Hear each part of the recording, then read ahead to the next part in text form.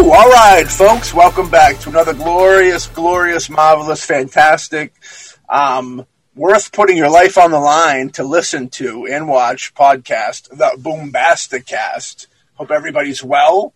You got myself, Matthew, and you have Alexander the Great over there, the original Alexander the Great. Yes, I am the Alexander the Great you heard about. If I could give everything I ever had in happiness just for one day to be Alexander Hawk, I might actually give that over. I wouldn't say definitely that I'd do that yet, but I would say that I'd have to negotiate with myself for a while to see if that's a realm that I want to trade it all for. But today's episode, we want to dip into some fun stuff. We want to talk a little bit about some of these Hollywood extravaganza films that, they're made for gigantically huge sums of money. But unfortunately, when the day comes to show off their goods, the public don't really want to see it. You know what I mean? At least they show that within their numbers at box office attendance. You know what I mean? Yeah. Now, with that being said, that doesn't exactly mean that these movies are bad films, as we'll get into. It just means that the audience didn't really want to support these films financially. And for whatever reason, it fell a little flat. Imagine that. You know what I mean? But with that being said, let's take a look back at some of Hollywood's most colossal failures, if you want to say such a thing. Just getting a film made is an accomplishment. So now this is strictly failure on financial status. Yes, and there's been many films that have been created that just don't either find their audience, and sometimes they find their audiences years or decades later. But when they came out, it just did not hit the ground running, unfortunately. But that happens, Who's to blame? That's quite a question. Who's to blame? The filmmaker, the marketing, the audience, the time? You know what I mean? Yeah. And sometimes it's all of them at the same time. Sometimes it's none of them. Yeah. It's like catching lightning in a bottle. The zeitgeist. Hitting with the zeitgeist, that's the luck element. A lot of people say when you're talking about success, you're talking about a lot of luck. More so luck than talent. And things just have to line up. And sometimes they line up in negative ways. And you end up losing $100 million or something, which is kind of problematic when you think about it, So with that being said, Mr. Alexander the Great 2, Alexander the Great 2, let's kick off this first film here. All right, the first film that's on my list of dismal failures is The Adventures of Pluto Nash. Oh, boy. Starring the one and the only Eddie Murphy. Now, the tagline, the little synopsis it has is, in the future, a man struggles to keep his lunar nightclub out of the hands of the mafia. That sounds very fun. You know what I mean? If I remember correctly, it was directed by Ron Underwood, director of Tremors, if I remember correctly. Stars, of course, Eddie Murphy, Jay Moore is in there. Randy Quaid. Randy Quaid's the crazy one, right? Yeah. Randy's the crazy one. This is before Randy lost his mind. Actually, I think he lost his mind years ago. We just accepted it until now. He was like, sanity's full.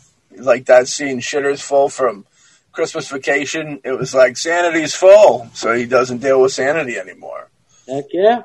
You know what I mean? I never seen Pluto Nash. By the description of it, it doesn't actually sound like that horrible of a kid. It's a kid's movie, as we know.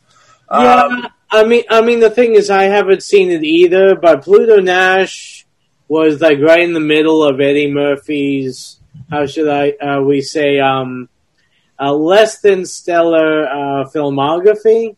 It was kind of a series of movies at around this time. You had Pluto Nash. You had Norbit. You had 1,000 Words. All of them, just really didn't work, and sometimes you just ask yourself what was going through not only Eddie Murphy's mind, but the producers that thought that these movies would be a good thing to do. Well, this came in a weird time for Eddie Murphy because, as most people know, Eddie Murphy kind of came up as a comedian, as a raunchy rock comedian, saying a lot of like foul things, stuff that don't fly right now. But what hurt him even before like the cancel and the cancel culture, Me Too movement time of right now, where people have to really watch what they say. He got bopped because I think he was with a prostitute or something like that, and they caught him like on the streets, and it was a big deal. TMZ, the great Hugh Grant, which I never call him the Hugh Grant unless I'm talking about his performance in TMZ photos after getting a blowjob. His best work. I consider that his best work, honestly.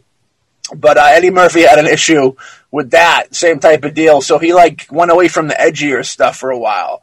That's why now he's finally starting to come back. He's done movies a little more edgier, was it the Dolomite movie? What's it called? What's my name? Dolomite is my name. Yeah, which is a classic. Great. It's good to see Eddie Murphy back in an R form because that's where he belongs, I feel, and he's superb at it. I think he had to just kind of dance around children's movies, and this could have been one of those weird things where people talk about kind of the conspiracies of big Hollywood and stuff, and it's like you have this big star, you're making all this money for you, then he gets caught up in a scandal that hurts at himself as well as all the investors and studio heads that work with them. So they say, look, man, you need to do these fucking kids movies that I know you don't want to do to help us get the money back that you've lost with, us not being able to make an R movie with you. So I think that's kind of the formula that goes into stuff like this. Ron Underwood directing it is pretty cool because I'm a gigantic fan of Tremors. You know what I mean? Yeah. Tremors is a great film, a great series. I think it's one of the horror franchises that I still enjoy to this day. They've had good ones and bad ones, but for the most part, even the bad ones are fun to watch. For shizzle, for sure. You know what I mean? But unfortunately, Pluto Nash, and from what I hear from a lot of people, that it is definitely one of the lesser of the lowest films that he did. That's saying a lot too. Yeah, personally, I would have thought out of his, it would have been Norbit, because I thought Norbit was really bad. I saw that and I found it cringeworthy. And the idea that Pluto Nash is considered even worse than Norbit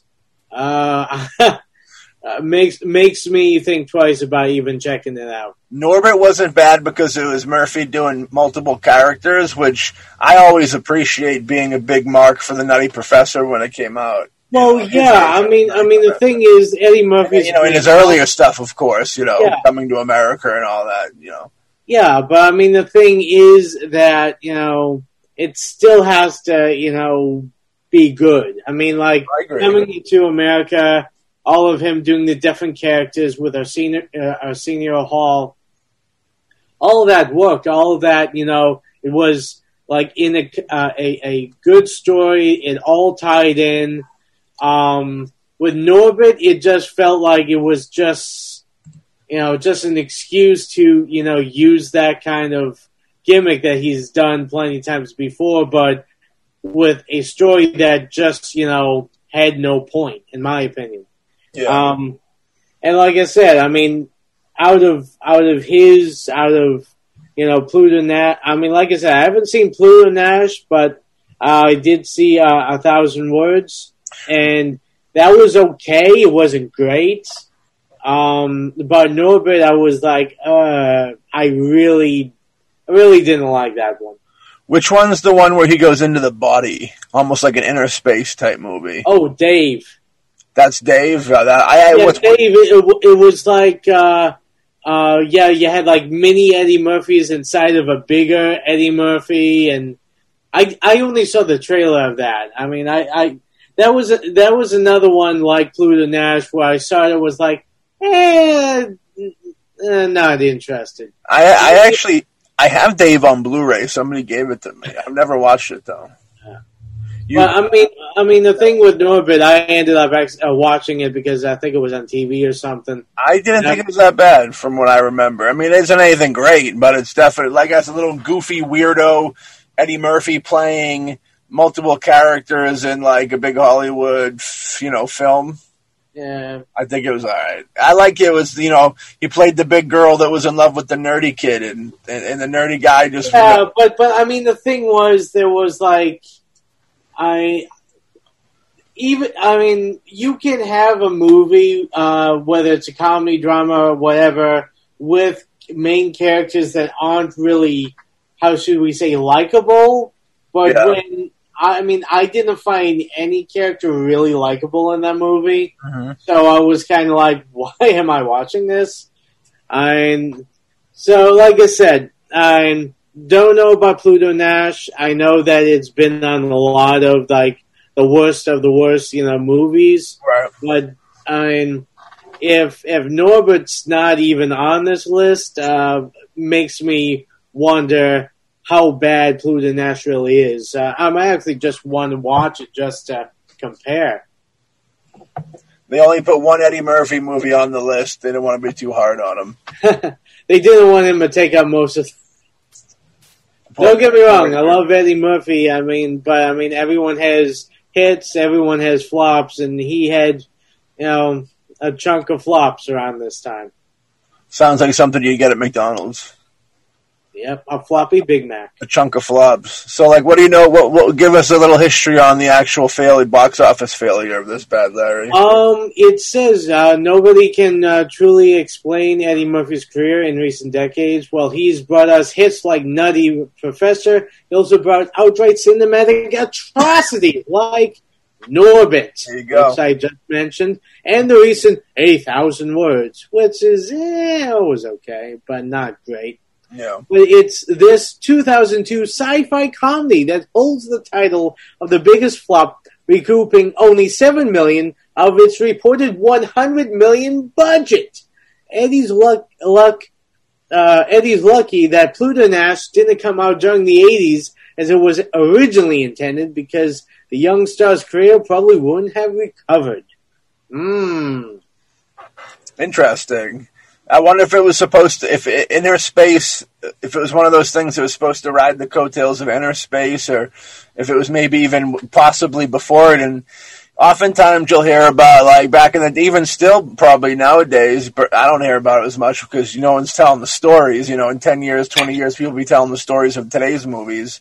But, there was a lot of deals where there'd be two different filmmakers or studios making the same type of film, and it was really just kind of a race to the finish to see whoever finished it first, release it first, and then kind of try and take all the light for that theme, you know what I mean?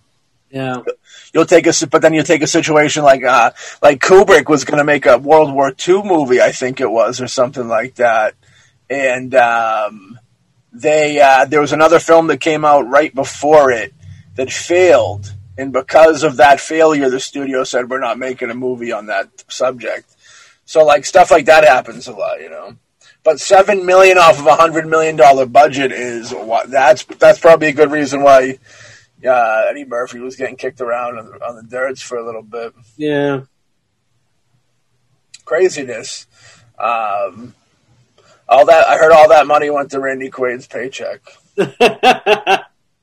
Probably. His spaceship, for the spaceship he was going to drive into the big alien craft.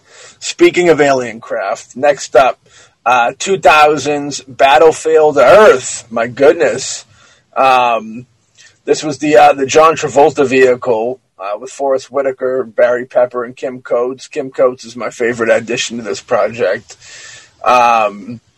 This, I believe, was based off of a L. Ron Hubbard book.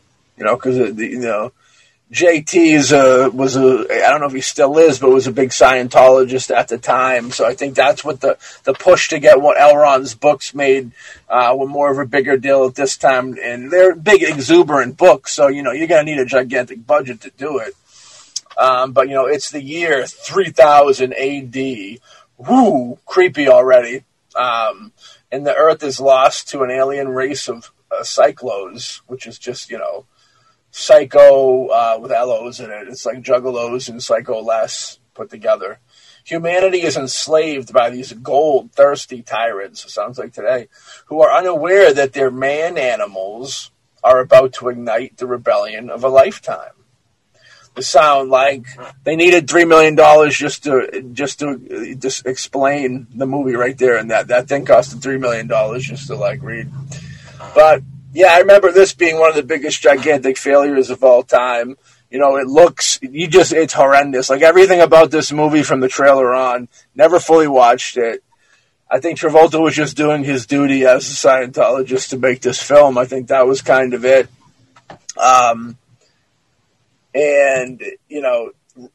Directed by Roger Christian. I know you're a big fan of Roger Christian, right, Hawk?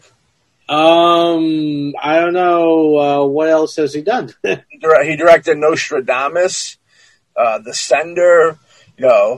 He did some. He was set direct. His biggest credit is set director on Star Wars. So that's probably a bad sign, I assume. You know what I mean? But he has directed 20 things. He's still going to this day. So kudos. I bet he's somebody that tells everybody how this film destroyed his career. And maybe it did. Quite possible. He was kind of on a decent whirlwind. Underworld, this is the dude who directed Underworld. Yeah, but it's not the Underworld you're thinking of. No, he wishes it was the Underworld that we were thinking of. Yeah, I thought so too. When I first saw it, I was like, wait, he did Underworld? I mean, that was a pretty good movie. And then, I don't know, this one has Dennis Leary, Joe Mantegna, and Annabella Sciorra. Yeah, no, I'm with it. Roger Christian. Yeah, so I don't know. I think maybe he's a Scientologist too. Who's to know any of that stuff? And maybe they're placed. I don't know. Never fully watched it. Seen clips. Didn't really think it was worth watching. To tell you the truth, my friend. Okay. I. It's funny. I just clicked on the one thing that he's done that I've actually seen. Yeah. In Battlefield Earth. Masterminds. You ever saw that movie? Who's in it? Patrick Stewart, okay. Bunch of other kids. I mean, Patrick Stewart was like the only real big name. Is it a high school movie? Yeah. He's like, I forget the premise, but it's like, he and his like mercenaries take over high school, and then you have like the high school, either skateboarder or stoner, saves the day kind of deal. I mean, come on. I mean, if those are the kind of movies that he does, no wonder Battlefield Earth wasn't that good. He sounds like a studio director. They go, you need to make The Breakfast Club into an action movie. And he was like, okay. And he probably just said, you need to make Battlestar, whatever the fuck. I was about to say Battlestar Galactica. What is this, Battlefield Earth? That's actually good. People like that, yeah. My dad Dukes loves that show. Happy Father's Day. But yeah, Battlefield Earth is more like, I don't even know. Battlefield it's just one big pit with dead bodies in it, and dead careers, and dead checks that wish they never got written. You know what I mean? Yeah. But one of the most reviled films of all time. People, they vomit in the street when they even hear people talk about it. Battlefield Earth lost $73 million and almost killed John Travolta's career for a second time following his Pulp Fiction comeback. So what went wrong, you might ask yourself? And then you tell yourself pretty much everything. You know what I mean? Yeah. It's a pet project from the fucking beginning. Travolta, because of his relation, he wanted to adapt a sci-fi novel. by Mr. L. Ron Hubbard, who I believe was dead at that point. You know, he's a cult leader. His cult still goes strong even after he's dead, so he must have been doing something right. But instead, it was lambasted for its hokey dialogue, hammy acting, terrible special effects, and copious dreadlocked characters.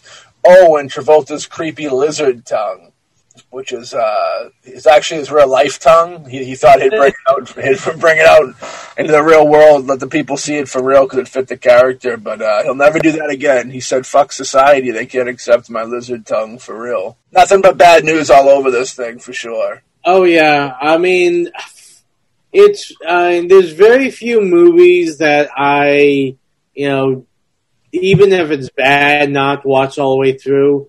I think Battlefield Earth is one of those things that I catch like on TV and I'll watch about maybe 5 or 10 minutes and I'm like, oh yeah, it's this stupid movie. And then I switch the channel.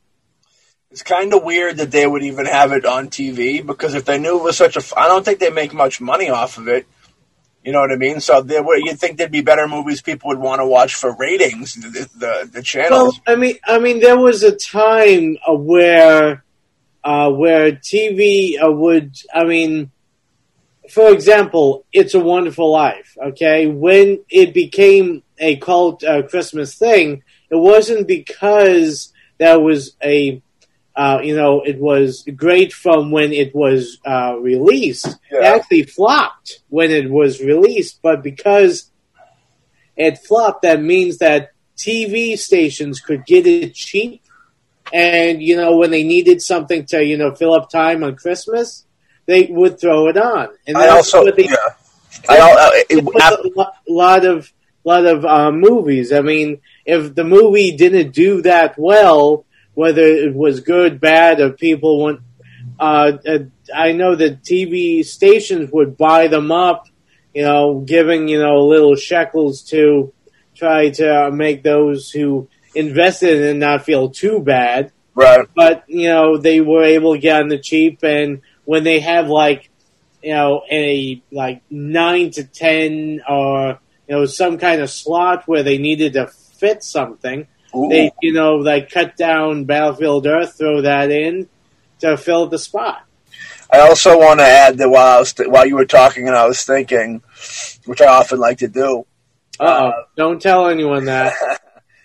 You take in consideration 2000 was a big time for Battlestar Galactica, Stargate, the show, Firefly, all these types of shows. So whoever might have honestly, and I don't blame them, thought that it could get a second life on television with a television audience.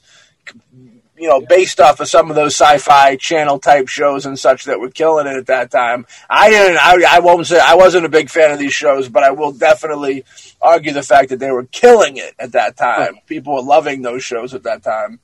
Yeah, and the thing is that, a Shawshank Redemption, when that came out, that didn't do that well in the box office. Right. So, that was another one that TV station bought up, cheap to throw on, to fill some time gaps, and it had a resurgence. That's a perfect example of a movie that came out at a time where it really wasn't, a big thing. No one really, kind of took to it. But as years went and it was on TV, people became fans of it. I mean, talk to most anyone now, they tell you Shawshank Redemption is one of the best movies ever. But when it came out, it definitely was not considered that.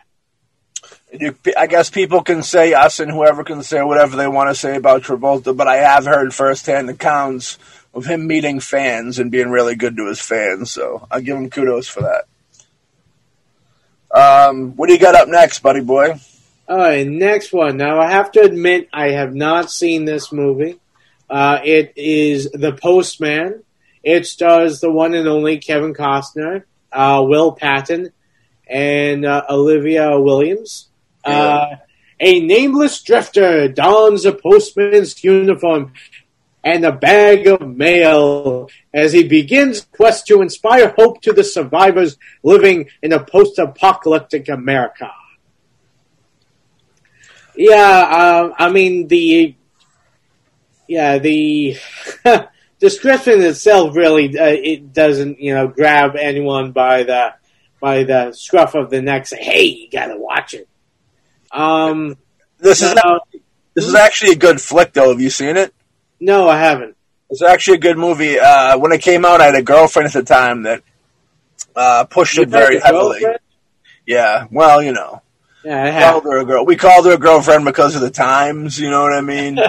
Nowadays, we could be fair with everybody.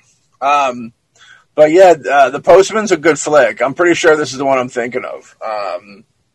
One of Kevin Costner's best, I'd say. He directed this as well. Costner's one of those weird actors that he came into it. He got freedom with success, and then he just kind of killed it and did whatever the fuck he wanted to do. And I believe to this day he's still acting and directing, so I have to give him kudos for that. Yeah, I mean the thing is, I know that now I'm not 100% sure, but I think Waterworld was around this time. I don't know if it was before or after it. I know Waterworld. I mean that movie I saw. That was another big flop of his, and I mean, for a while, Kevin Costner wasn't, Now we see Kevin Costner being picked up and doing stuff. Now it's kind of like with John Travolta when he stopped doing things and then he came back. Kevin Costner seems to be coming back a bit more, and he played Superman's. Kevin Costner's like a father, Paul Kent. Yeah, he was in that. He was the father, right? Yeah, in the Henry Cavill Superman that came out, not too long ago. Yeah. Also, I know that he's been in a few other things recently. I mean, I actually became a fan of Kevin Costner when he was in the movie Silverado. I love that movie. I love that film. Yeah. It's like I haven't seen have beef. Me and Kevin Kline have beef, unfortunately. Yeah. Kevin Kline stole a match. Stole my Phoebe. Yeah, stole my Phoebe from me. That was very heartbreaking. That was a fucking tough couple minutes, dude. When I lost Phoebe, that was harsh times. Yeah. But it says here that in 1997, the film took place in the post-apocalyptic 2013. I think it was a little off in its dates, but hey, you never know. But it only brought in $18 million on an $80 million investment, and director and star Kevin Costner, who had previously starred in the equally costly sci-fi dud Waterworld. At least Waterworld had Dennis Hopper, who's the man. Yeah, I mean, Waterworld I enjoyed. It wasn't great, but so the reason this probably got the listeners at Waterworld was the fact that he really tanked with Waterworld, and then he got another shot at the Gold Cup, and he kind of missed the mark again with The Postman. He tanked with Waterworld? Is that a joke? No, that's a fact. Waterworld was successful because of Dennis Hopper and because our boy Kevin Costner had gills. He was a man. He was a gill man. He was the gill man. He was gill man before gill man was, I wouldn't say cool because, of course, you have the original gill man. You know what I mean? But The Shape of Water, of course, reinventing in the Hollywood light. But I do love it. They actually have here saying that Vanity Fair wrote, audiences were in no mood to watch a movie which begins with Costner reciting Macbeth to his donkey before once more martyring himself for 3 hours. I've seen video of Costner doing worse things with donkeys. Martyring during the 90s. I've seen him do worse things with donkeys. Since I murdered you're doing it. Should we do an edit? You want me to go back and start over? Yeah, we'll pause. From the beginning? Just from the middle. The audiences were in no mood part. Okay. And it actually has written here that Vanity Fair wrote, audiences were in no mood to watch a movie which begins with Costner reciting Macbeth to his donkey, or was it his ass, before once more martyring himself for 3 hours. Costner did a lot of on-screen martyring during the 90s. Well, what you gonna do? I mean, I can understand reciting Macbeth, but maybe reciting Macbeth to your ass is not quite a exciting thing to watch. I've seen him in more incriminating videos with donkeys, so I won't go any further. You know what I mean? But yeah, The Postman was actually a good flick. I have it. I'll let you borrow it next time you're around. It's a good flick. Yeah, I'll definitely check it out. I mean, I enjoy Kevin. I think he's a good actor. I mean, as we always say, I mean, I love Eddie Murphy, but he also has done some really, god awful. I mean, the thing is, from most people that I've talked to that have seen The Postman that did not like it, most of them said it was too long and they thought it was too boring and too meandering. Mm-hmm. I mean, sometimes when you're doing a film, like this, it just needs to, hit you on the right time. It was, yeah, if memory serves me correctly, it was definitely a slow burn. I mean, there wasn't a lot happening. When I was thinking of the money, it was like, yeah, it was a big landscapey movie, but I don't remember, a whole lot happening in it. So, it was one of those things where it's just the whole, the location is encompassing and huge, more so than actually what I felt to be, bringing in the people and all that stuff. Yeah. The same girlfriend, I believe, told me about The Last Samurai with Tom Cruise as being a good flick, and I think I purchased them both on those accounts. Yeah, I have to say, I mean, as Matt will attest, I am not a Tom Cruise fan, but I do have to say that The Last Samurai is a really good movie, and Tom does a good job in it. I mean, I can't fault him for that, but yeah, Last Samurai is definitely a good movie. Yeah, so I'll have to check out The Postman when I come over to your place, man. Maybe we'll do a double feature. Hey, I'm down for that.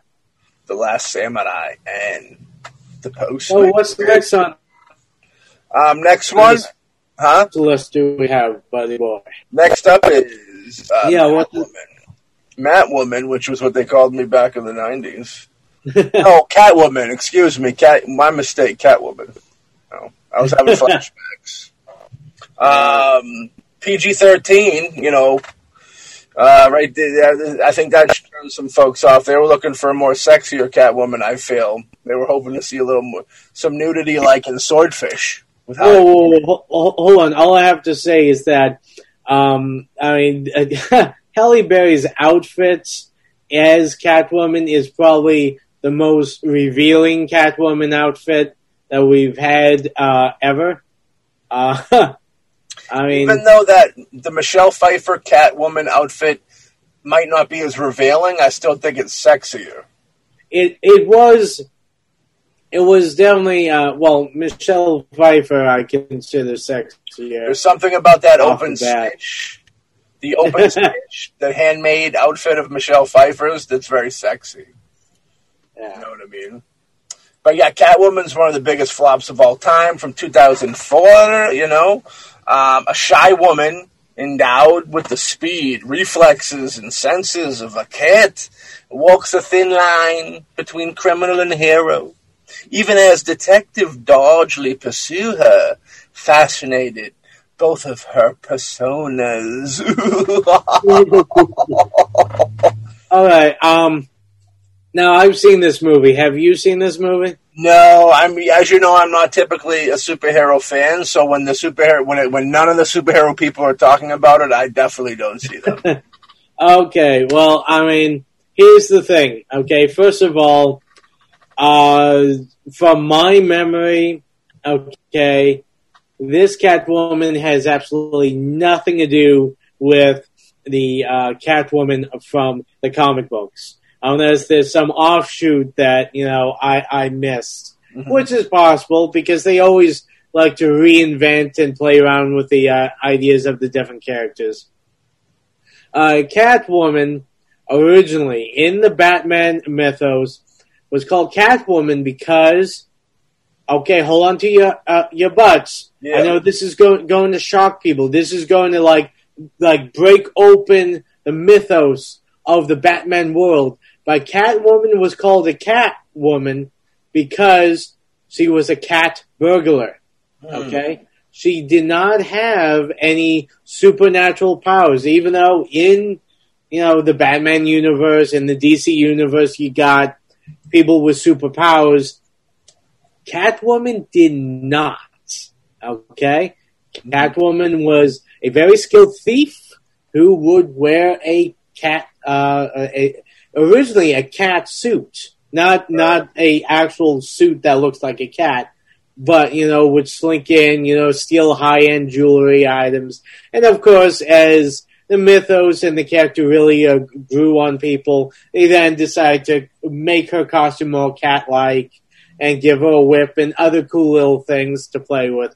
But for the most part, she, like Batman, I know another shock, Batman actually does not have the powers of a bat. Okay? I know that's shocking. But Catwoman was like the same. She was a regular person who, had a certain skill set. And that's probably one of the reasons why Batman and Catwoman always kind of had a thing in the comic books, if you know what I mean. I know what you mean, buddy. Yeah. But, getting back to the Halle Berry Catwoman movie, I will have to give Halle Berry credit. She's the only one that I know that actually went to the Razzies Awards to accept her Razzie for her role as Catwoman, which I will have to give her credit for that. But yeah, it was, watching it was poorly written. It had nothing to do with, it just was so bad. There's a reason why most people joke around about, who's the best Joker, and they always have different places for the different Jokers, except they always have Jared Leto at the bottom of the list. Yeah. In Catwoman, it's the same thing with Halle Berry. She's always at the bottom of the list, which honestly, I have to say, I don't think really is her fault for the fact that I think she did the best she could with a crappy script. The only thing I would say about Halle is she made a bad decision accepting the role. Yeah, I wonder if the director isn't really that. He did basically visual effects and stuff like that. He's not really like a director. He just kind of fell into it. He's directed a few things. That's the biggest thing they directed. He did a lot of, some shorts, TV series, but nothing really quite, too crazy. So it's quite possibly there might have been a bigger director involved that fell out after she signed up for it, and then there was maybe an issue where that director left, and they a lot of situations with those bigger films is when the financial backing's there, they prep, and then if it comes to a point where there's a clashing of heads creatively with the producer, the studio, and the filmmaker leaves, the studio scrambles to get a director so they don't lose those funds. They go, we finally got, it takes them, it's they're better at doing it, but getting money from anybody is difficult. So like when they have those funds, they still want to roll out. So I think this could have been a situation where they just said, like, quit, who can direct this? Okay, this dude can direct it. We've seen this short that he did with this dark style that we liked. It's, futuristic Tim Burton or whatever the vibe that they were going for. I know the coolest thing that this director ever did was, the first thing he ever did digital visual effects on was Delicatessen in 1991. I believe it's a French film that's really cool. Crime comedy, weird caper, post-apocalyptic, surrealistic black comedy about the landlord of an apartment building who occasionally, prepares maybe some folks, maybe his tenants, you know what I mean, type deal. Maybe some bad news type deal. I won't spoil anything, but very cool flick, you know what I mean. Definitely for sure. Check that out. You can catch that wherever. It's pretty common. I know I've seen that every time I go into a store. I usually see the DVD used to get. I'm sure there's a Blu-ray. But this director that goes by the name of Pitov, which I don't support that. Good for him. It's his name. Amen, brother. You're not doing any more movies. He's doing visual effects, though. He's killing it, I guess, with that. Maybe not so much. I just took a peek. But he got to direct Catwoman. And he can go down in history as being one of those folks known as making one of the biggest box office flops of all time. He'll also probably be on another list in the future of worst movies. And we'll have to break it down in the years or something, because there is definitely a good percentage of worst movies. But, with this, you got to give Halle Berry credit, as you said. She took it in stride, you know what I mean? It brought all that money. You know what I mean? $40 million. Just brought in $40 million out of $1 million budget. You know what I mean? And she doesn't let it tarnish her up. You know what I mean? She still considers it to be a wonderful experience. So I guess at least somebody had a good time with the project. As long as the check clears. That's what a lot of people on that film said. Yeah. But what's up next on your list, Huck? All right, next one, is a film that actually I enjoy. I mean, I don't think it deserves the hate that it gets, and that is Cutthroat Island, starring Gina Davis and Matthew Modine and Frank Langella, and the description it gives it is: a female pirate and her companion race against their rivals to find a hidden island that contains a fabulous treasure. And directed by Renny Harlin. Actually, Renny Harlin has done a lot of good stuff. He's done a lot. Long Kiss Goodnight he did that we really Long Kiss Goodnight, also Cliffhanger, I think. Cliffhanger, he did Prison. For the horror people out there that get down with it, I believe he also directed A Nightmare on Elm Street Part 4, maybe? Or he also directed Die Hard 2, which is another film that, I mean, it might not be as great as 1 or 3, but I definitely enjoyed it, and I think Die Hard 2 is definitely a good movie. Yeah, Die Hard 2. I got to see that in the drive-in, believe it or not, back in the day. With a double feature, I think it was Die Hard 2 and Dick Tracy. I could be wrong. But it was, Die Hard 2 is good times, you know what I mean? Cliffhanger, of course, he's one of those dudes, Deep Blue Sea, he also did. That Mindhunters movie that we brought up before, it's not the one. I was thinking of something else. Masterminds. Yeah, I thought we had a double connection. Is the other one? No. This one, actually, if it's the one I'm thinking on, it actually has like Val Kilmer in it and Christian Slater. It is that one, yeah. Believe it and achieve it, because it is that. Yeah. Actually, Mindhunters is a good film. I like it. I'm not typically a fan of Matthew Modine. I only like him really in Full Metal Jacket, to be honest with you. There's something about him. Oh, come on. The thing is that you only like people in Full Metal Jacket when they're in Full Metal Jacket. As soon as they leave that, you don't like them. It's the same thing with Vincent D'Onofrio. I'm sure it's the same thing with Adam Baldwin also. Now, you know what's funny about the Adam Baldwin thing is, like, I don't know. Adam Baldwin could play. It all depends on him as a person. He's a dude that has, and in Full Metal Jacket, he played that character so well as Animal Mother that I almost feel like he's Animal Mother in real life. That's my take. But I'm sure he's a good dude. You know what I mean? Well, anyway, I mean, going back to Cutthroat Island, and it's nothing personal. It's just as actors and watching these people on the screen, sometimes I don't get down with those motives.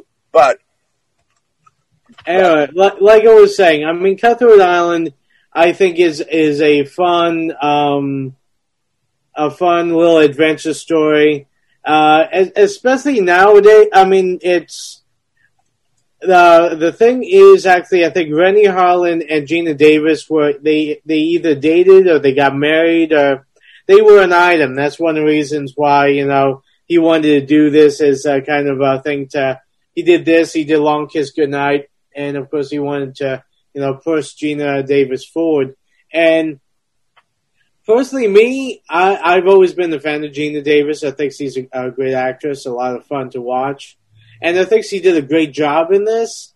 Also, another thing it's one of the, a perfect example where, they took tried and true adventure story and they gave the lead to a female and they focused on her. It wasn't, and they made the guy the kind of the sidekick, the smaller role. I mean, Matthew Modine, I thought did a decent job doing that, and the two of them I thought worked well on screen. I'm sure they did, and I respect both of those people. I just think that it did. I think it kind of had a flop situation because when you see a big, epic adventure film like that, I personally don't exactly see Gina Davis and Matthew Modine as the two people leading that parade. So I think that might be kind of what hurt them. I think society kind of felt the same way, and they could have been the most perfect people for the roles. They could have been casted perfectly. And I just think in the grand scheme of marketing and such, society as a whole, the audience it didn't kind of click up with them. If you were to take somebody else, in this type of vibe, which it escapes me at this time of the, who would have been better for, these films. Now, Val Kilmer, I almost feel like Val Kilmer around this time might have been a better, as far as marketing wise, as far as thinking of his studio producer mind, I'd say ladies would probably want to see Val Kilmer more in that position. You know what I mean? And that's nothing against Modine. That's just kind of the madness of marketing and putting a price tag on everything in the business. You know what I mean? Trying to make more loot. I think I've seen this as a kid. This and the Goonies are like, whatever I think of Cutthroat Island, I always think of the Goonies. I don't know if the poster just those two posters kind of have a little connection for me, or if I just remember seeing them because it was around the same time when I see them. I don't really quite fully know why. But what do you know about the failure niche of this big project? Well, you remember during this time when Gina Davis was in every movie? Well, anyway, remember when action maestro Rennie Harlin, Die Hard 2, was the Michael Bay of his day? Well, this infamous pirate movie put the kibosh on both of their careers. Its epic failure, only grossing $10 million after incurring a $90 million budget, is also responsible for the folding of Carolco Pictures, the one-time motion picture biggie behind the Terminator movies. And when you factor in inflation, I mean, Cutthroat Island is considered to be the box office bomb of all time, losing over $147 million. It would be years before Johnny Depp and Disney resurrected the pirate genre on the big screen. Dang, over $147 million. That's why that was probably, if you look, that was probably when Modine chose to do more independent features, if you know what I mean. Yeah. I think that's one of those. That was the point in his career where he said, "I think I've done everything I've wanted to do with big Hollywood films. Let's see how the little, those more passion projects. Let's see how they play out." The passion little people who still remember me from my glory days. I wonder if in the old world of the studio system, that's an insult. Where when you fuck up somebody's money, or you upset somebody, and they go, I hope you like doing passion projects, right? Like when they tell the big superstar, you like doing like when the time comes when they tell Marky Wahlberg, they're like, Marky, you always wanted to do some small Boston passion projects, right? You said you kind of wanted to get out of, you don't really want to do these, $100 million action movies anymore, playing these 20-year-old kids at 70 years old. You don't really want to do that, Marky? Do you want to do that, Marky? And Marky goes, I want the money. I want the money. We all want the money. It's okay.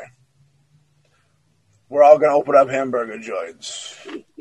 So, Cutthroat Island cut the throat of the careers of many people on that project. Yeah, like I said, personally, I like it. I enjoyed it. I thought it was a fun, pirate adventure movie, and I don't think it deserves the hate that it got. It's one of those things. I think it just didn't hit its stride. It just came out and just didn't hit its stride. It's slept on, because like we said before, some of the movies here, they're not exactly bad movies. They weren't received they were financially failed. And, artistically and financially are two different worlds. Next up, we have 1999's The 13th Warrior. This film was blamed for Columbine because of the excessive violence from Antonio Banderas. You know what I mean?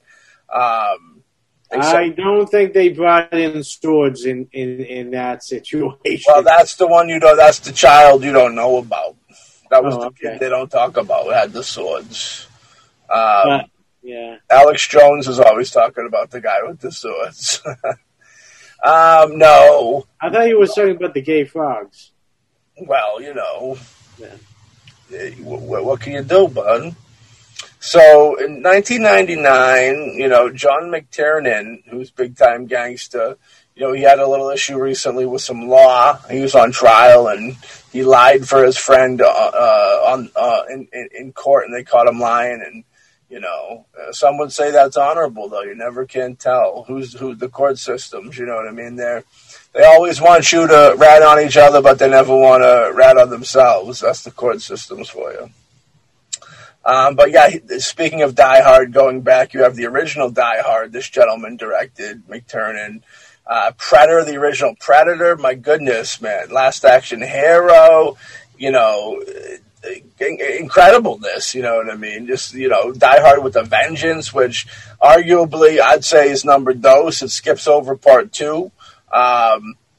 We should be talking about whether or not there's a Die Hard curse over here, man. If 2 and 3 end up making some, or like you got to make a film that fails in order for them to approach you with a Die Hard movie. I figure it's Die Hard, man. He's either going to go Live Free or Die Hard. You know what I mean? Yeah. But I have never seen The 13th Warrior, so I can't really give an opinion on how great it is or not. It could be cool. Michael Crichton. I've seen The 13th Warrior. Oh, yeah? Well, it's about a man having fallen in love with the wrong woman, oh brother, and sent by a sultan himself on a diplomatic mission to a distant land as an ambassador. Stopping at a Viking village port to restock on supplies, he finds himself unwittingly embroiled in a quest to banish a mysterious threat in a distant Viking land. Does this movie just have a supernatural element to it? See, this is the beauty of it. Yeah. It doesn't. Okay. The thing is that, spoilers alert if you haven't seen The 13th Warrior. The thing is that Antonio Banderas ends up being the 13th man chosen for this expedition to this foreign land to rid this place from these creatures. They believe they're like some kind of like monstrous bear creatures, but they find out it's just guys wearing bear skins trying to make people think that there's these, creatures to, instill more fear into the people they're attacking. Okay. I mean, the thing is, honestly, as far as I'm concerned, looking at this list, The 13th Warrior is a great movie. My advice is go and watch it. I love it. I don't think it deserves any of I don't think it deserves to be on this list. I mean, for whatever reason, it didn't hit the market. People didn't go out and watch it. I think it's definitely a great movie. Love Antonio Banderas in it, and I think everyone was great in this film. It was actually said Omar Sharif, who has a very small role in this film, made a comment that he was embarrassed that he was part of this film because, Omar Sharif has done so many great films and has, a great legacy. And, of course, 13th Warrior did not do that well. And that's why he probably says that he's embarrassed about it. But the truth is, first of all, Omar Sharif's like in 2 scenes. Okay, that's it. And secondly, it's still a good movie whether you agree or not. It's still a really good movie. Yeah, I mean, it's one of those things where I feel like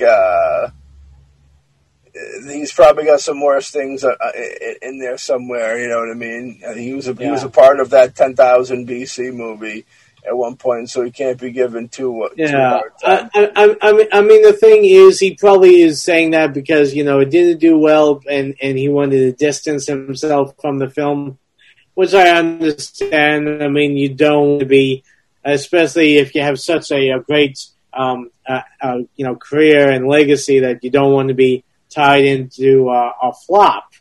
But as far as I'm concerned, it's a great film. You definitely should check out. I mean, like I said, the twist that I gave away, honestly, is one of the reasons why this is a great film because, it builds it up and you think that it's something supernatural and you find out that it's not. Right. I mean, I like that because it brings you from, and it really works because you have Antonio Banderas, whose character is, the whole thing is he's the outsider. And he's here with a bunch of Vikings. There's a scene, a beautiful scene, where you have him sitting at a campfire with the Vikings. And the Vikings are talking in their speech. Now, he doesn't know what their speech. I mean, no one taught him. So he's there and he's watching and he's listening to them. And as the scenes keep going and he's watching them, their speech starts to turn into English, showing the audience that he's starting to understand what they are saying. And then near the end, they're all speaking English, and then he starts to speak in English, and then it shows that he has learned their own speech, and now he can converse with them by just watching them. And that myself, I thought, was a great scene. Made me cry. They consider an early career misfire from Mendades, you know what I mean? Misfire, not to be confused with Shoot 'Em Up, Desperado, one of his greatest films of all time. $160 million movie, only earned back $60 million worldwide. Making it one of the biggest bombs ever. You know what I mean? Which is horrendous. They throw around numbers, and you often hear they say that they exaggerate the numbers a lot. When they say that it only made, when they say 100, it was 160 it was made for, only made 60 back. It's almost like they said, we'll just cut it at $1 million. You know what I mean? Like, it's not quite accurate. But I'm sure it hurt. I'm sure it got the hurt train. But yeah, after your endorsement and knowing who's involved, the McTiernan I like a lot. I think he's a great director, and Banderas is superb. He's a dude who can do really any genre. I've never seen him not. I could see him doing horror. I could see him being like a psychopath in a movie and it being great. I could see him doing something very funny, like a like a midlife movie about a dad, you know, dealing with his kids or something like that and being funny, I could see it, you know what I mean? Dramatic stuff. He's a very great actor, you know what I mean? Superb. Next up, Alexander. Maybe you should grab this one for a certain reason. Alexander. Alexander, the king of Macedonia and one of the greatest army leaders in the history of warfare, conquers much of the known world. Now, I have to admit, I did not see this movie. Mainly because it came out at a time where everyone was like going Colin Farrell crazy, and I was not on the bandwagon. Yeah. I do enjoy him more now when he went more indie, when he did more indie stuff than showing his, you know, range. I prefer him now, like Seven Psychopaths. I love that movie. I thought he was good in that. Colin Farrell's a dude I often say that, like you, I liked him more. He had like a real dark period where I think he overdosed and had to like rebuild his career a little bit. And when he came back, he started doing things a little more comedic, where he wasn't taking so much, you know, taking himself so serious, where he did like Horrible Bosses. He was in the Fright Night remake. And he was good in these things, you know what I mean? So that's what kind of rebuilt it up for me. I did see Alexander because I love Oliver Stone. Everything he puts out, I see it. It wasn't a bad movie. It was super long, if I remember correctly, and it was boring. You know, there was a Troy, I think, was a movie that came out around this time that was along the same lines of that period piece. That was like a way better film, and I think that hurt. Like we said earlier, where, you know, two films would square off. I think this and Troy were the two films that squared off, and Troy was the better film with Brad Pitt. But Oliver Stone's a dude that makes films, and I remember with this, it was sexually ambiguous, whether or not Alexander was, he was more of like a bisexual character, if I remember correctly. And people, it got heat for that. It could show you the times, people, you know, that, you know, you know what I mean? That's definitely a sign of the time. If Oliver Stone did this movie today, he'd have won an Oscar. He would have won an Oscar, probably. It would have been a bigger deal now. But yeah, that's Oliver Stone's deal, is he's super groundbreaking, does a lot of shit, did a lot of shit first. Another director that I think he doesn't get the respect he deserves because people don't share the same opinion on politics with him. And if it wasn't for that political thing, I think he'd be getting more respect. Because I think, you know, some of his earlier work is undeniably incredibly great. You know what I mean? You got it. There's certain filmmakers, these iconic filmmakers that we love and that built these legacies. Like, you can say maybe some of them might have fizzled out a little bit later in their career, but there's definitely three to a handful of films within their body of work that are awesome, are reasons why you want to make movies, you know what I mean? So I'll always give Oliver Stone credit and kudos to the end. This one didn't quite go in the direction you wanted to. This is another film with Rosario Dawson on this list, so she's and we love Rosario Dawson. Oh yeah. She was killing it this time too. She was everywhere. Yeah, I mean, I gotta say, I'm happy that she's doing a lot of good stuff now. Always been a fan of hers, and very talented actress. And Alexander, the king of Macedonia, and one of the greatest army leaders in the history of warfare, conquers much of the known world. There's another movie called Alexander about Alexander Hawke conquering the world of acting. Yes, that one is still in production. I'll let you know how it is. I've got a question for you, Alex. Yeah. Who's to blame for Oliver Stone's massive historical epic flopping at the box office? The culture wars in America, naturally. That's the case made after Alexander fell flat in 2004, despite a $150 million budget. Ever the provocateur, Stone presented Colin Farrell's Alexander as bisexual, which upset some red staters. We go into his bisexuality, Stone told Playboy. It may offend some people, but sexuality in those days was a different thing. Yeah, for sure. Most surprised by the movie's failure was Farrell, who thought he'd be up for awards, instead wound up rethinking his career. He had a mind that it was ahead of its time. Well, I mean, the thing is, while tackling the bisexuality aspect would definitely probably, if it was done now, put out for awards, what would probably still sink it is the fact that Colin Farrell is a white man playing a Macedonian. Yeah, that could be an issue for him. Yeah, so, I mean, the thing is, honestly, I think, it was kind of destined to, flop, unfortunately.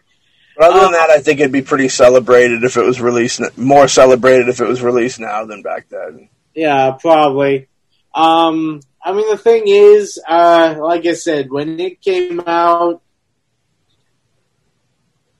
on not interested Colin Farrell kick, and that's why I didn't check it out. But like Matt said, Oliver Stone is a great director, so probably is a good movie, and I'll probably check it out to give it more of an in-depth look later on. Yeah. Next up, we have 2008's Speed Racer, Alexander. Speed Racer! A young driver, Speed Racer aspires to be champion of the racing world with the help of his family and his high-tech Mach 5 automobile. Alright, now, Matt, did you see this movie? I watched, the most I've seen of this movie is I remember at this time, I remember standing in a Walmart or a Circuit City and watching it on a television that they were while they were sampling surround sound. And from what I gathered from watching it, I got a headache just watching it for that 5 minutes. So I was like, yeah, this is probably something I don't need to see. And if I remember correctly, it came out in IMAX 3D. Yeah. I remember that the lighting, it was so crazy, and I'm surprised there wasn't people having seizures and fucking stroking out to that movie. Yeah, I mean, I did not see it. I saw the trailer. I mean, anyone who knows it's based off of a cartoon back in the 80s, I think. Yeah, classic cartoon. I mean, even back then, I don't think I ever watched any Speed Racer cartoons back then. I used to watch it for sure. And this was back when the Wachowskis were killing it. This was right at, I think, maybe, this was right after, I think, the trilogy of The Matrix was over. For some reason, I thought that this was within the trilogy at some point, but I think the trilogy was over at this point. Yeah. This was a big fucking taking the wind out of their sails, I remember. Yeah. And they followed this up, I think, with Cloud Atlas, which was also, a big failure. And those Matrix movies are cool. I remember there was a big conspiracy about them stealing the idea, which is funny. They paid off the person, so I think they did. Don't tell the public. Yeah, well, I mean, I remember seeing it, and I remember the visuals being kind of overwhelming, so I can understand why you kind of had a headache. Like I said, I mean, I wasn't a huge fan of the cartoon, and I mean, definitely watching it, it was obviously over top, special effects extravaganza. Yeah. Like I said, I mean, I wasn't too keen on it. It's a perfect, a cautionary tale for other summer blockbusters. 2008 Speed Racer failed to ever hit the gas, which was surprising considering that the kid-friendly action movie came from the Wachowski brothers, whose Matrix franchise was a license to print money. But their adaptations of a somewhat forgotten cartoon cost $120 million to make and recouped only $44 million domestically. While bad marketing and lukewarm reviews were also to blame for Speed box office failures, the hyper-stylized movie has found a second life on DVD, where it has developed a healthy cult following. Now, that's the artists formerly known as the Wachowski brothers. They're now the Wachowski sisters.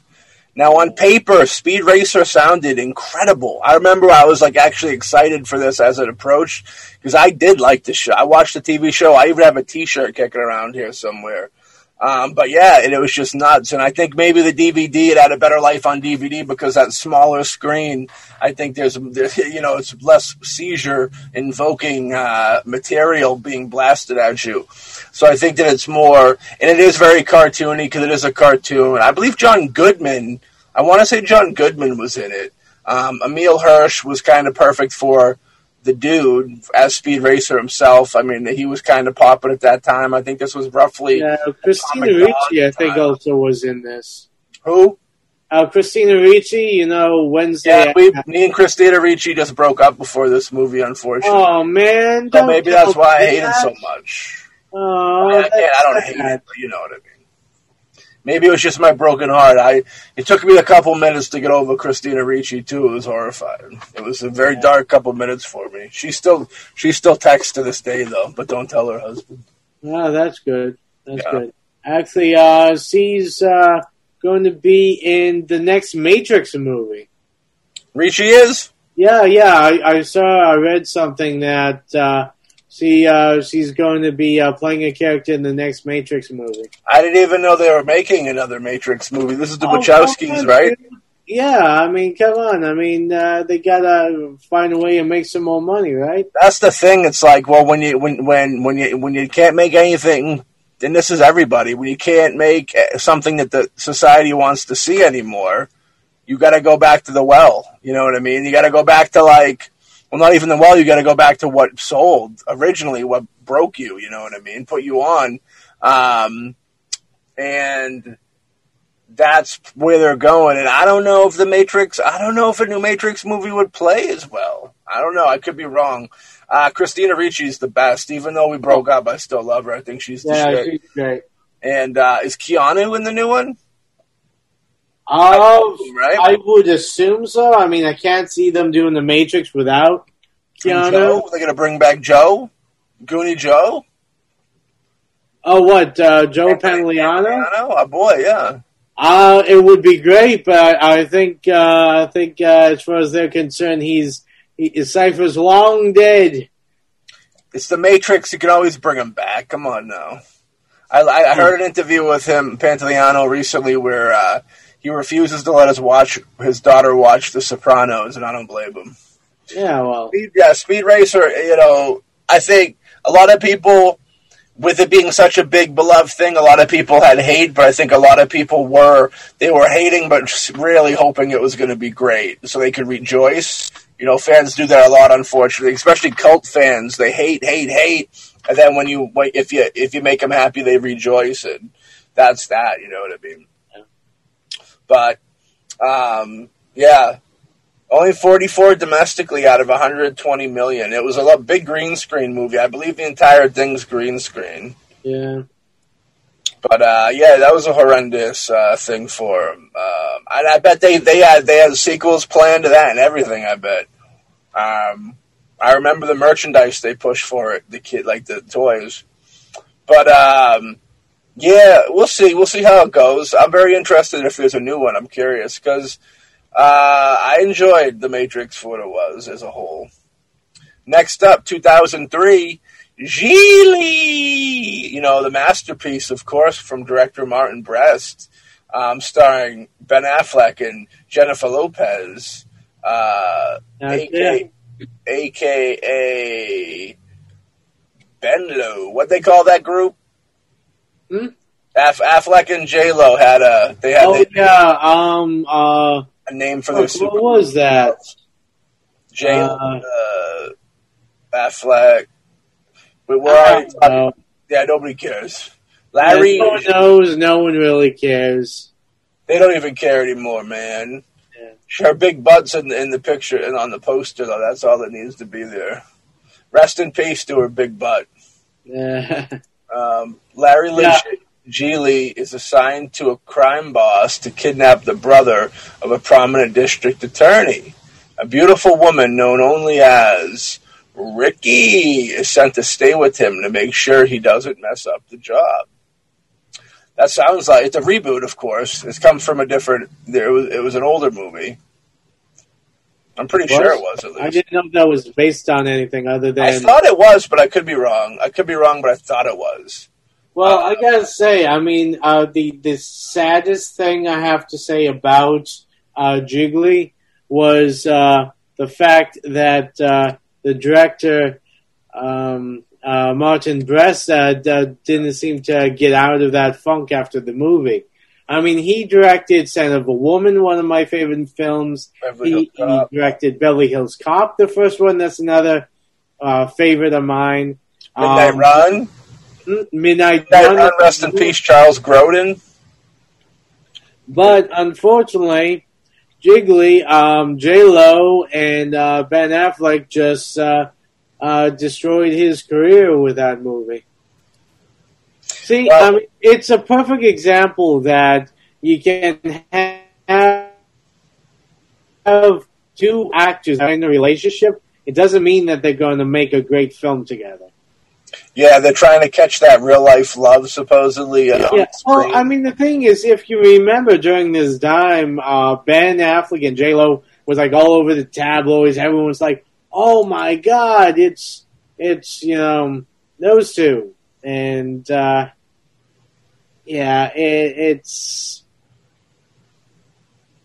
didn't see the movie, but I had no interest in seeing the movie because I was like, oh, what's the point? It's a movie to showcase that the two of them are. It's like, hey, they're in a relationship, so there must be chemistry. I'm like, no, they're in a relationship and there's no chemistry. Actually, supposedly they're getting back together from something I saw in the tabloids. For another film or like as a relationship? Like, if they try to do another film together, I'd be like, hey, you remember the last time you guys tried to do that? You destroyed a good director's career.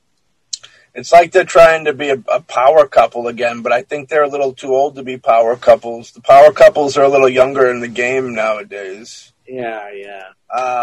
It cost $54 million, which is horrifying that any film about two people doing a romantic comedy, having conversations, should ever cost $54 million, man. You should be able to make that for maybe $5 million. Half of it went to Ben, half of it went to J-Lo.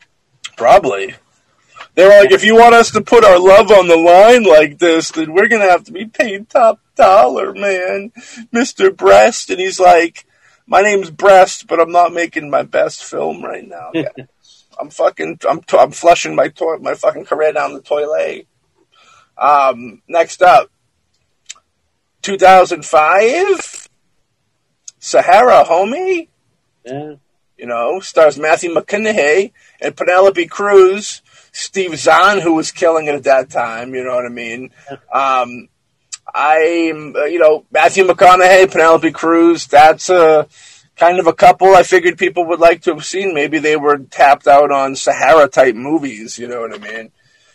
Well, I mean, the thing is, I put Sahara in the same category as Cutthroat Island in the fact that it's a silly action adventure film. Yeah.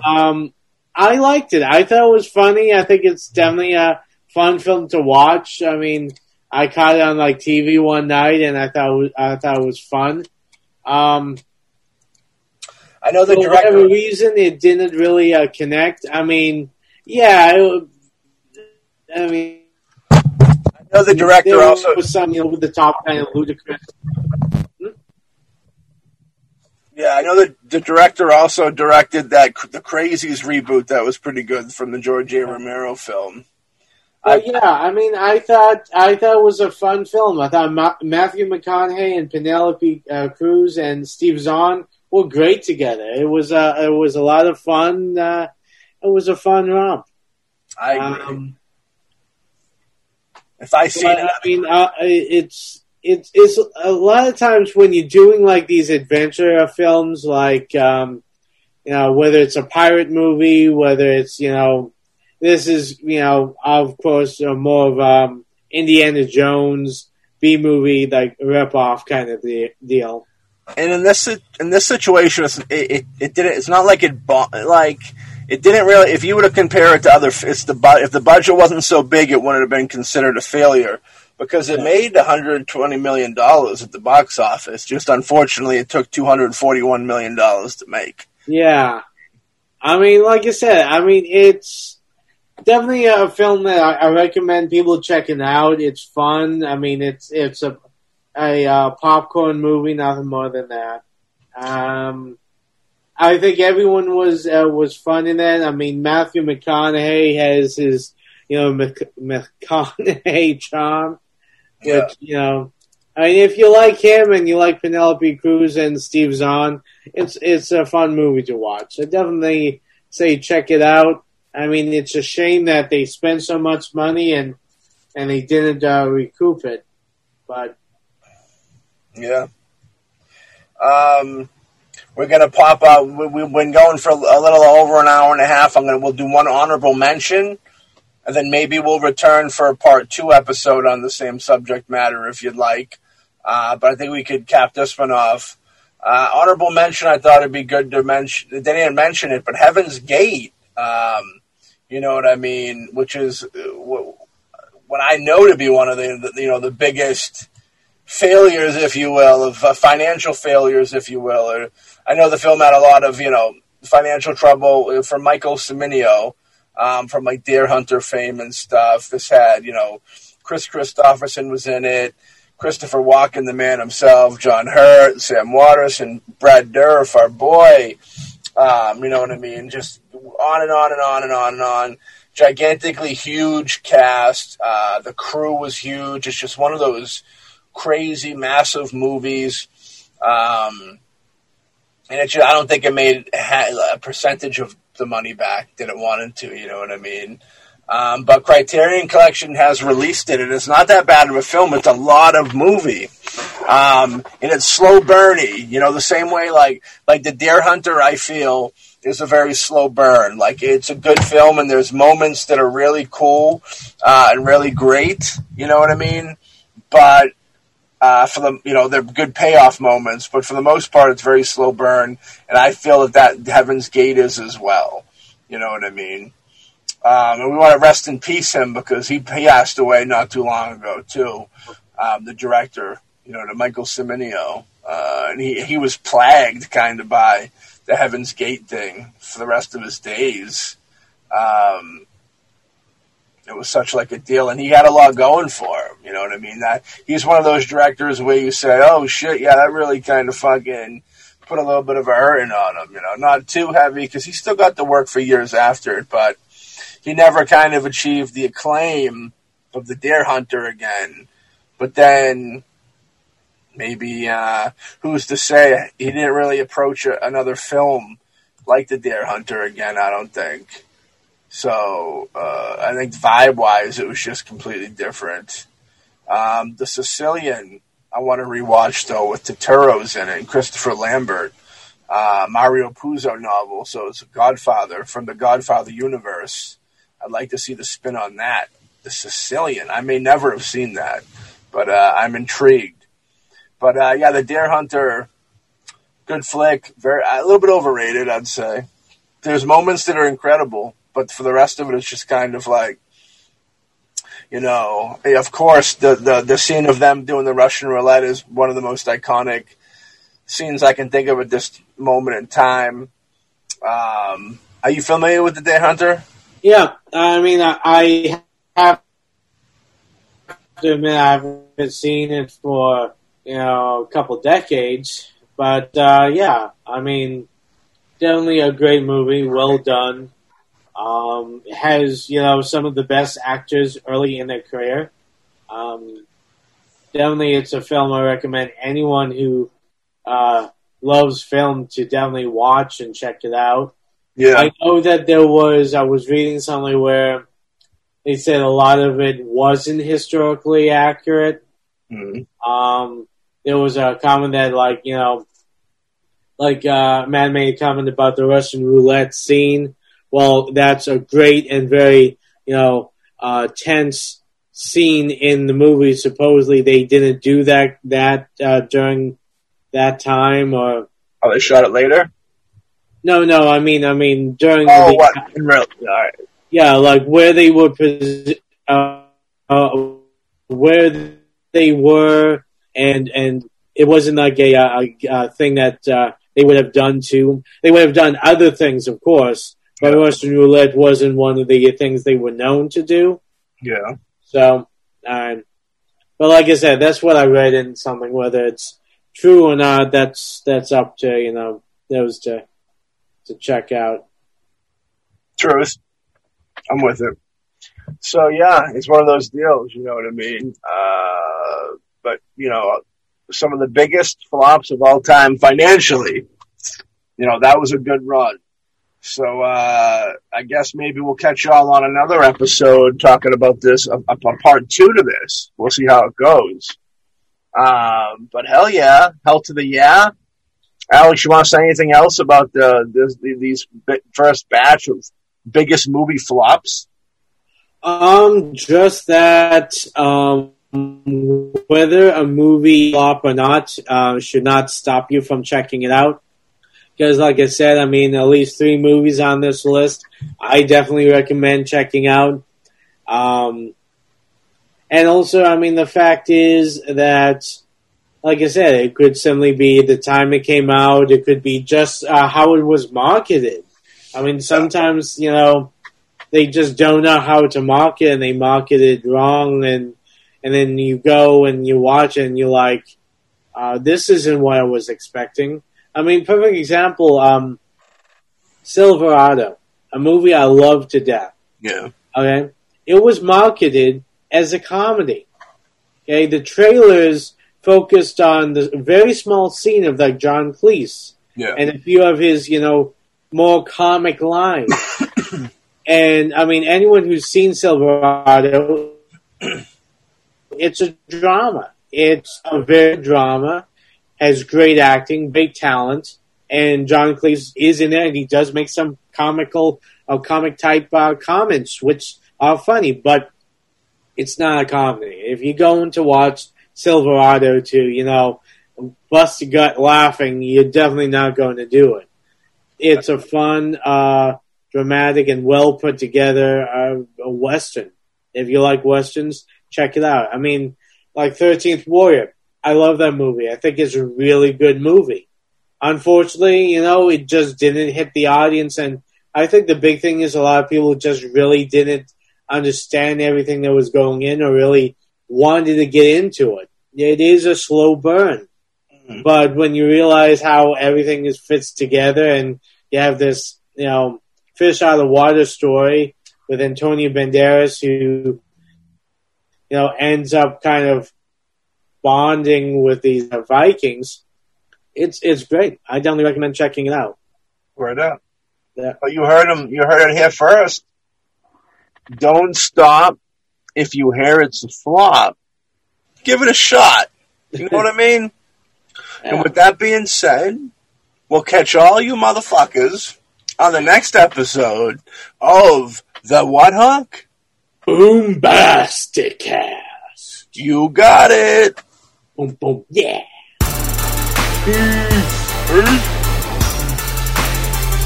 I didn't say that. Alexander Hawk threw my voice like a fucking animal. You're crazy. I didn't say that. Alexander Hawk threw my voice like a fucking animal. You're crazy. John, you're crazy. I didn't say that. Alexander Hawk threw my voice like a fucking animal. You're crazy.